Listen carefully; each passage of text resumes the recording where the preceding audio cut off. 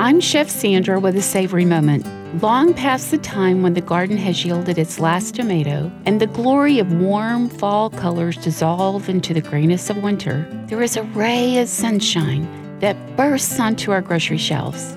Grapefruit. It's winter's gift.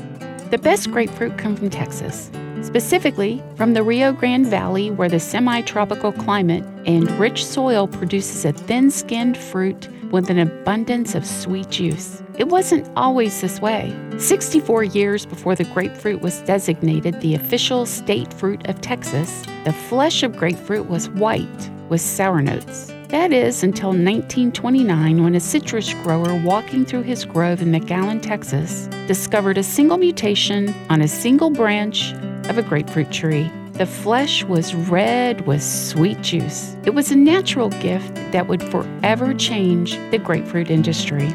During the 1960s, Texas gave up growing the white and pink grapefruit and concentrated its efforts on growing and marketing what became known as the ruby red grapefruit. The Rio Star is now king of the grapefruit industry in Texas, with a flesh that is 7 to 10 times more red. Brighten your winter diet with grapefruit. Make a grapefruit salad by separating the grapefruit sections from the peel. It's easy to do. Simply remove both ends of the fruit, lay the fruit flat on one end. Cut along the curvature of the fruit to completely remove the pith and peel. Next, cut in between the membranes to release each grapefruit segment. Don't forget to squeeze the juice from the emptied membrane into a glass or a bowl and enjoy. Arrange the sections on a plate with sliced avocado. Drizzle those sections and slices with lime juice and garnish with fresh mint and cilantro. It will look and feel like sunshine on your plate. I'm Chef Sandra Lewis. For this recipe and more, visit lifeatthetable.com.